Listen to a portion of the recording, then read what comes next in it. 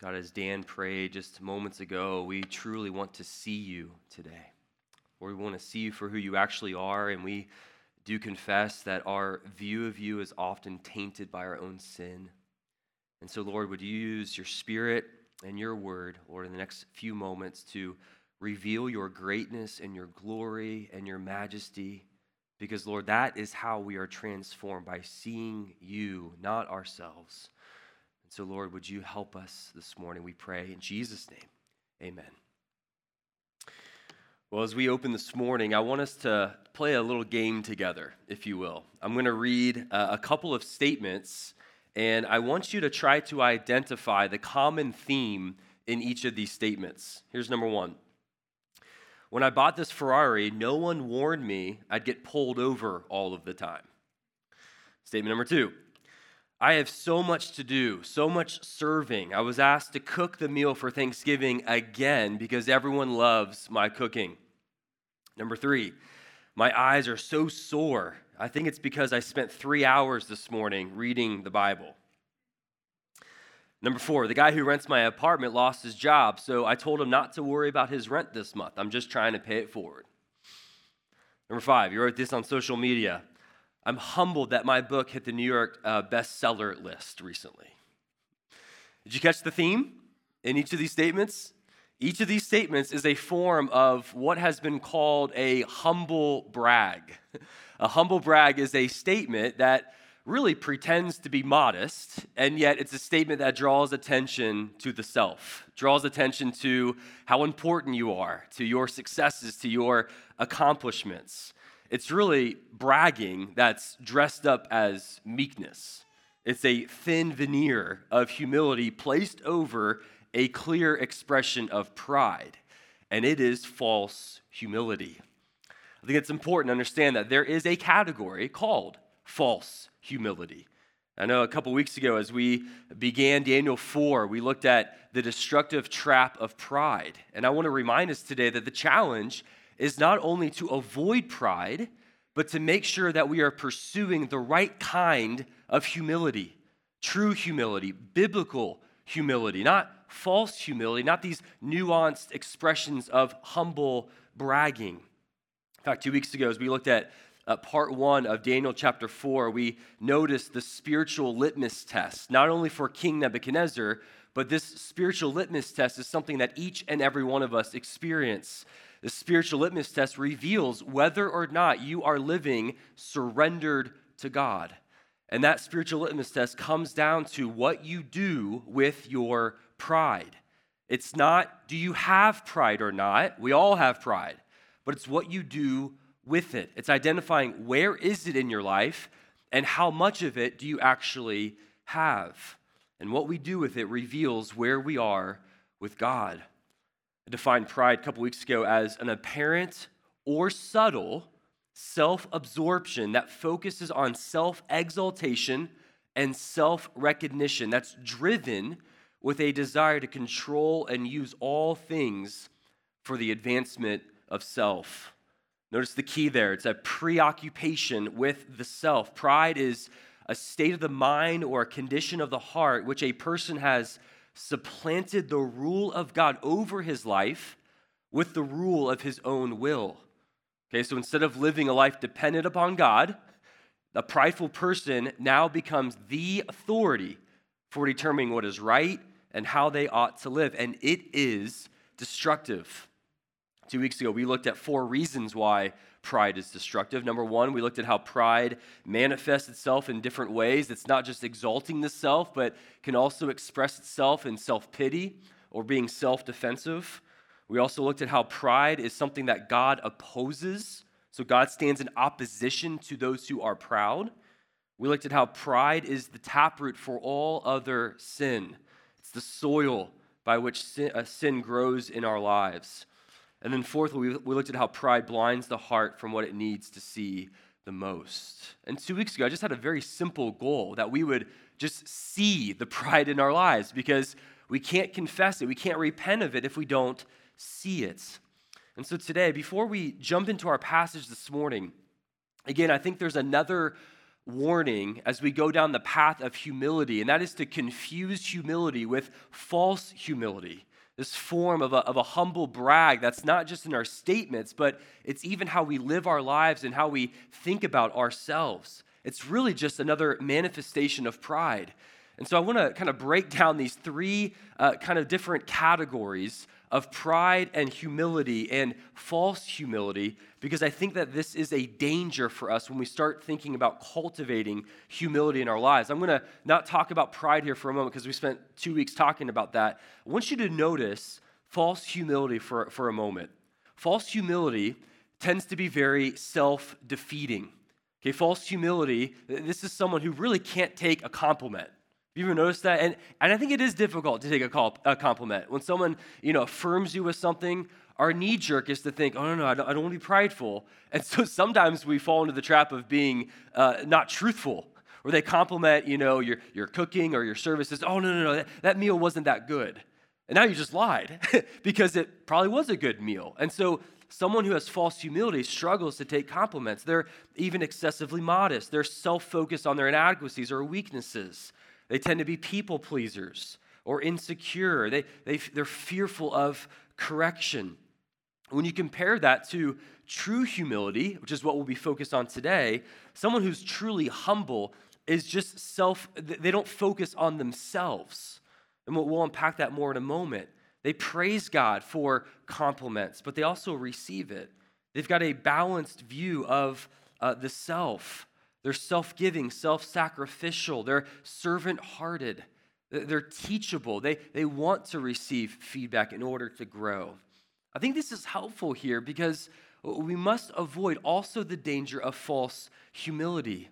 Tim Keller talks about true humility as not thinking less of yourself, not degrading yourself, but just thinking of yourself less. That's humility. That's the pathway. And humility is really important. In fact, I don't know if you know this, but humility is the second most frequently taught trait in the New Testament. It's second only to love. And I think the reason for that is because humility is the soil by which the fruit of the Spirit grows and develops. Humility in action, I think, is best demonstrated in each of the Beatitudes.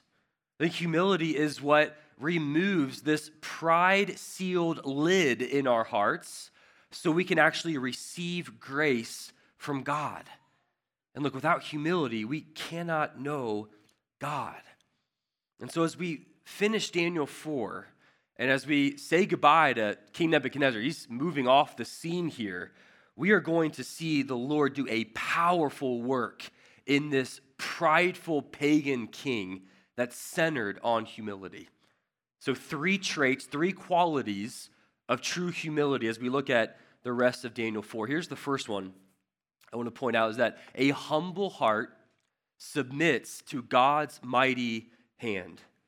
Verses 28 through 33, as we pick up where we left off 2 weeks ago, we notice that God is humbling the prideful Nebuchadnezzar.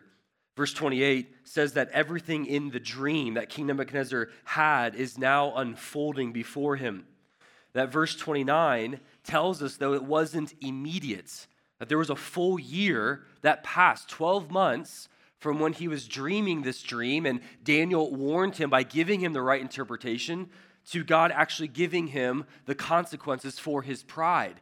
So 12 months of King Nebuchadnezzar maybe wondering, maybe that dream wasn't true, or maybe my pride isn't that big of a deal. Maybe I'm going to get away with this. He went 12 months, and then verse 30 tells us that as Nebuchadnezzar is taking a stroll on the roof of his palace, he's looking out and presumably looking down at his greatness, at everything that he's accomplished.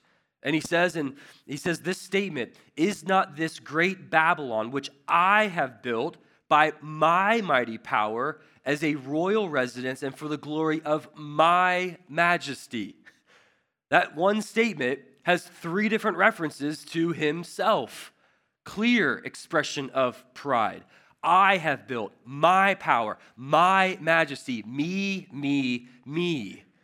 Verse 31, as these words are coming out of his mouth, God declares that his kingdom will be snatched from his hand, that he'll be driven away from man. He'll be now dwelling with animals. He's driven away from his kingdom, his throne.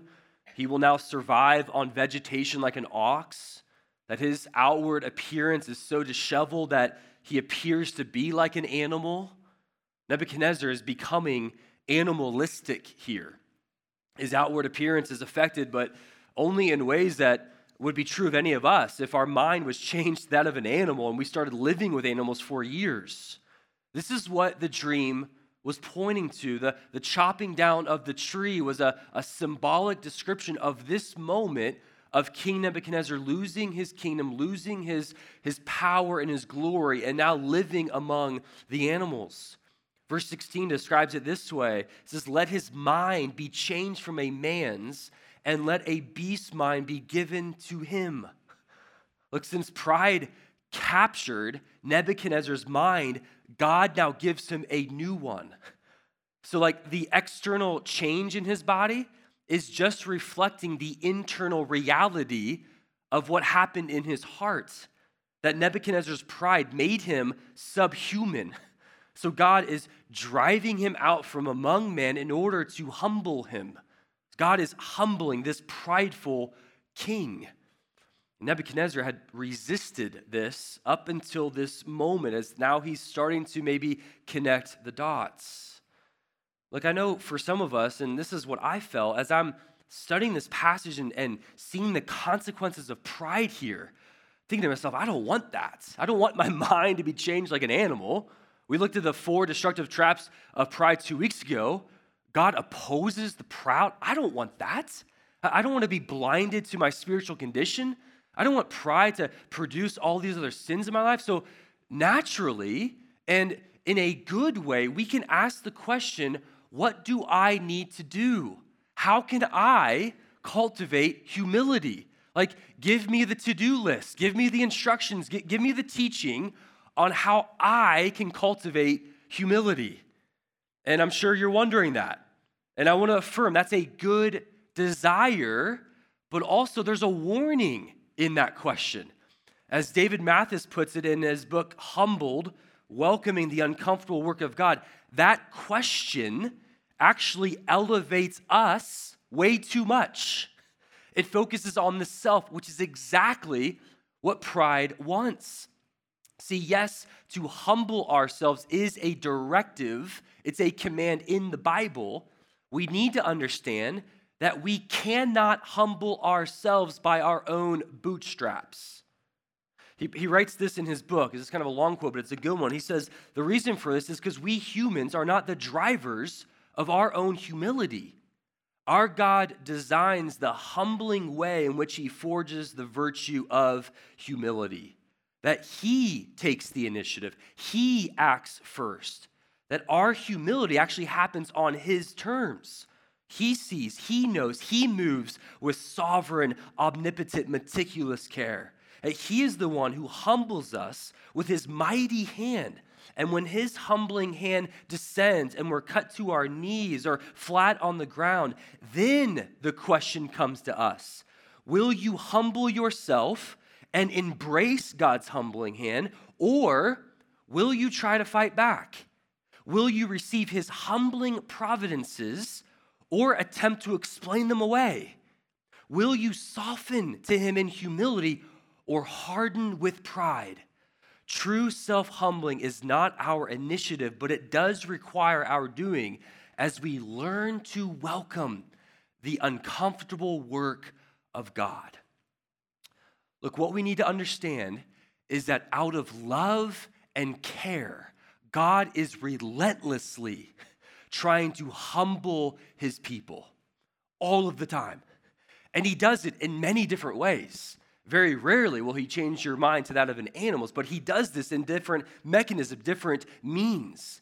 The challenge is, are you welcoming that? Are you submitting to his mighty hand? Are you surrendering and humbling yourself as he is humbling you? See, for King Nebuchadnezzar, the passage says it took 7 periods of time living like an animal, most likely referring to 7 years until he submitted. And then he did.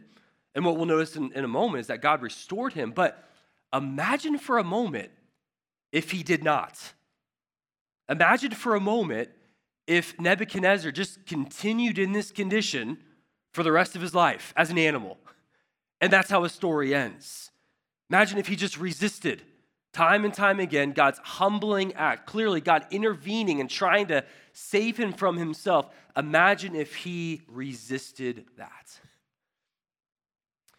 Look, the reality is that some of us here this morning, you don't need to imagine all that much. That you may not have been changed into an animal, but you know exactly what it's like to resist the humbling hand of God. That perhaps you're here today and you are resisting this act of God humbling you. That perhaps God has brought painful circumstances in your life and he's trying to show you your pride. He's trying to humble you, and yet you're resisting it. Or maybe a close friend has been trying to share truth with you and you're ignoring it. You're resisting it. Or maybe God is using the Spirit of God and the Word of God in your life to help you see the pride, help you to own it and confess it and repent of it and throw yourself on the grace of God, and yet you are resisting that. Clear signs of that would be making excuses for your sin, blame shifting, justifying your sin, ignoring it. And yet the reality is everybody else in your life sees the pride. Everybody else in your life sees the sin, and yet you don't. Look, if that's you this morning, you need to hear some hard, direct truth today. This is out of love, but you need to understand that if that is you, if you are resisting God's humbling hand in your life, you are in a far more dangerous place spiritually than you could ever imagine.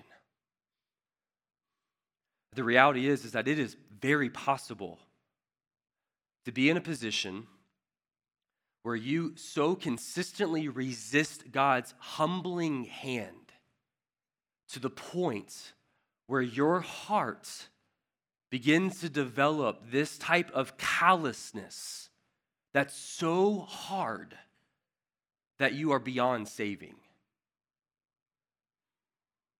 And it's not because it's possible to out-sin God's grace, but it is possible to develop such a pride-coated, calloused heart that you are convinced that you don't need his grace.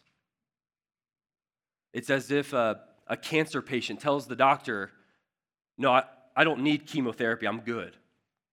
I'm fine. I'll fight this on my own. And they say no to the one thing that can actually cure them. That's what pride does to us towards the grace of God. You think of Pharaoh in Exodus resisting. His heart became hardened towards God and towards Moses. You think of Esau in Hebrews chapter 12 describes his longing for this, but his heart became too hard that he found no chance to repent, though he sought it with tears. And so here's the warning I want to place before you. If you're living in a life where you're blinded by your pride, you're resisting God's humbling act, do not misinterpret God's delayed punishment for his divine acceptance of your pride and your sin. That God waited 12 months to do something about Nebuchadnezzar. He waited a whole year. That God is so patient, wanting Nebuchadnezzar to repent, wanting him to submit to God's humbling hand. But look, don't misinterpret God's delay for God's affirmation of the sin in your life. Don't think you're getting away with it. Maybe like Nebuchadnezzar here, God hates pride. As St. Augustine said, an early church father, he says, God has promised forgiveness to your repentance, but he has not promised tomorrow to your procrastination. And so look, friend, do not delay repenting. Do not delay submitting yourself under God's mighty hand. Look, could today be the day that you finally see your pride, you finally own it and confess it and repent of it and throw yourself upon the grace of God and welcome God's humbling act in your life? It's my prayer for you. And in fact, we we see this in Nebuchadnezzar's life. In the final verses of chapter 4, God restores him. We're told that his reason returned to him. The splendor of his kingdom comes back. In fact, he has even more greatness. Counselors and lords are seeking after him. What is going on here? Well, this is an Old Testament example of 1 Peter 5:6, which says, "Humble yourselves, therefore, under the mighty hand of God, so that at the proper time he may exalt you." That's what we're seeing here. The reason is Nebuchadnezzar started to accept and welcome and submit himself to God's humbling hand. And look, by doing so, we see actually two more clear qualities of true humility in verses 34 through 37. Here's the second quality that we see. In verse 34, a humble heart acknowledges their need for God. This is huge. Verse 34, I think, is the key moment for Nebuchadnezzar, where the text says that he lifts his eyes up to heaven. Right? This reminds us of so many passages in Scripture of lifting the eyes upward as a profound moment of surrender and acknowledgement that God is God and you are not.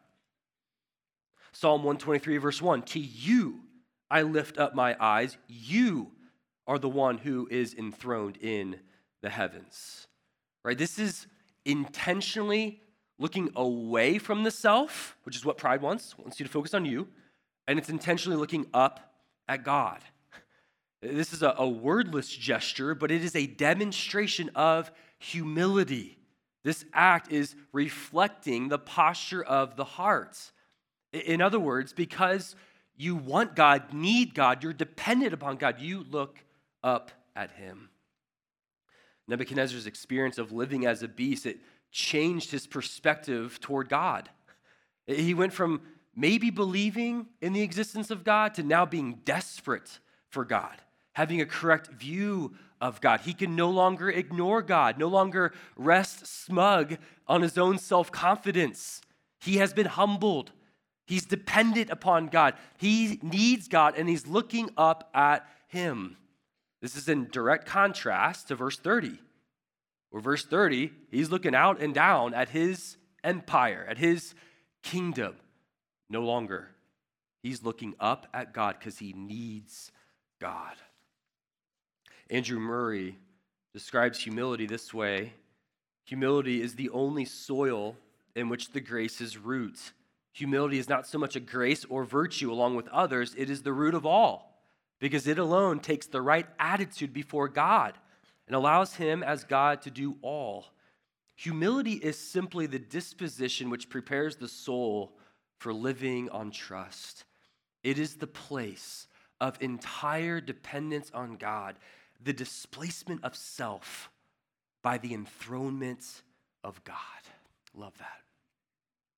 I think what's so powerful about this quality of humility, this act of looking up at God, is that it actually draws the gaze of God toward you. Like James 4:6, a verse that we looked at 2 weeks ago, where it says God opposes the proud. I emphasize that God doesn't just ignore the proud or keep distance, but he actually stands in opposition to the proud. Right? It's a terrifying position to be in. But the rest of the verse says, but he gives grace to the humble. That those who humble themselves under God's mighty hand and looks up at God in need and desperation for him draws the gaze of God toward him. Or you can think about it like humility is like this spiritual bucket in our hearts that can finally catch and experience the water flow of God's grace. Like God's always pouring grace upon his people, but it's humility that can actually receive it and catch it and experience it. Or think about it this way, that humility opens the pride-sealed lid in our hearts so we can experience his grace. Humility is so important as we acknowledge our neediness before God. But then a third quality here is that a humble heart is enthralled with God's greatness. All right, so it's not only submitting to God's mighty hand, It's not only acknowledging your neediness, but now it's also filling your heart with how great and glorious and majestic God is in order to shrink yourself. Remember how pride likes to kind of inflate our view of ourselves, puff us up, right? It's worship of God that deflates the self and overwhelms the heart with our infinitely and eternally glorious God. I think you can see this in King Nebuchadnezzar's life here. Notice what he proclaims about God. These are not humble brags. Notice what he says about the Lord. He says his dominion is an everlasting dominion. His kingdom endures from generation to generation. That God does according to his sovereign will. That all his works are right and his ways are just. He is able to humble those who walk in pride. And what's happening here? Nebuchadnezzar's pride gave way to praise. That's what's happening through the work of God, that he's finally getting out of the way so that God could be the focus and God could be the center. That's what worship does. Worship kicks the self off the throne in our hearts and puts God where he rightfully belongs. And as humility is lived out in our relationship with God, it's lived out in the absence of self, the shrinking of self, and the act of being captivated with God's greatness. This is huge. Tim Keller, in his really helpful book called The Freedom of Self-Forgetfulness, provides a summary of humility this way. He says that true gospel humility means I stop connecting every experience, every conversation with myself. In fact, I stop thinking about myself. This is the freedom of self-forgetfulness, the blessed rest that only self-forgetfulness brings. A truly gospel-humble person is not a self-hating person or a self-loving person, but a gospel-humble person. The essence of gospel humility is not thinking more of myself or thinking less of myself. It is thinking of myself less. That's good. That's freeing. That provides the right pathway towards humility. And it's important because that only happens when we see the greatness of God, right? Remember, pride at the root is the self contending with God for preeminence. Pride, you could think about it this way, pride confuses our identity with God's. It makes us a lot larger than what we truly are.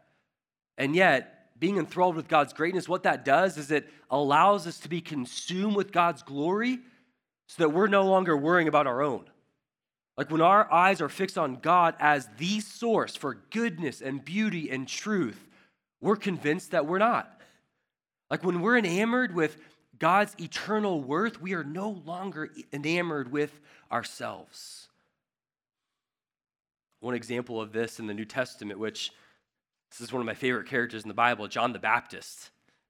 John the Baptist in John chapter 3 is unbelievable because his ministry is growing and he's preaching with power. He's preaching about repentance. He's baptizing all these people.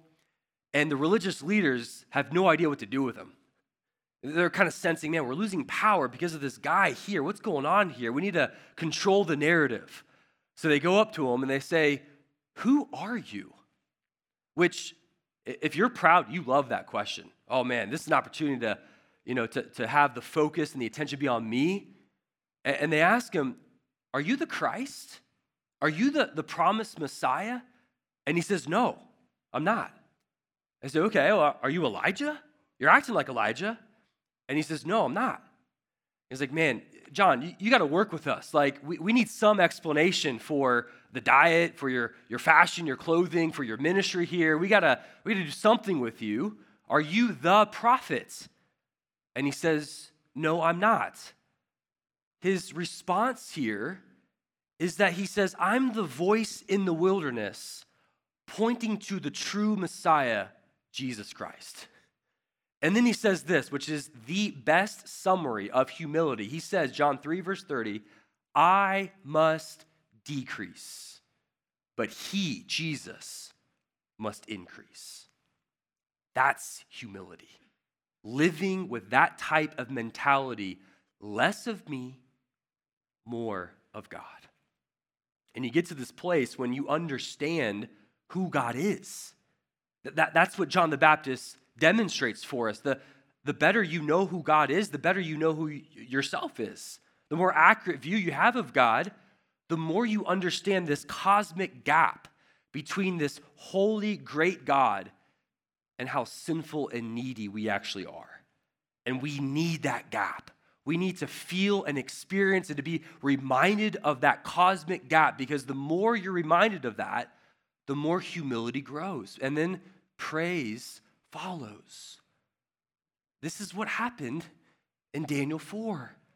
This is what happened in the life and the heart of a pagan king.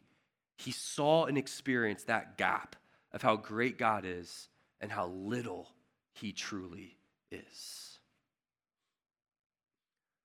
As I close this morning, I do wonder if some are here today and maybe in your own words, you would say that you feel distant from God. Maybe the way if I asked you, hey, how you doing with the Lord? Maybe you would say, you know what? I actually kind of feel forgotten by God. And maybe that's true because perhaps you're knee-deep in sin right now.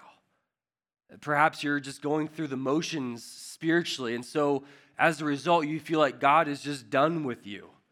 You just feel like God has turned his back on you, and there's all this distance with him, and you feel forgotten. Look, can I encourage you this morning? Can I remind you that if Daniel 4 teaches us anything, it teaches us that God does not give up on sinners. If Daniel 4 shows us anything, as we see God not giving up on this pagan, prideful king, God will not give up on you.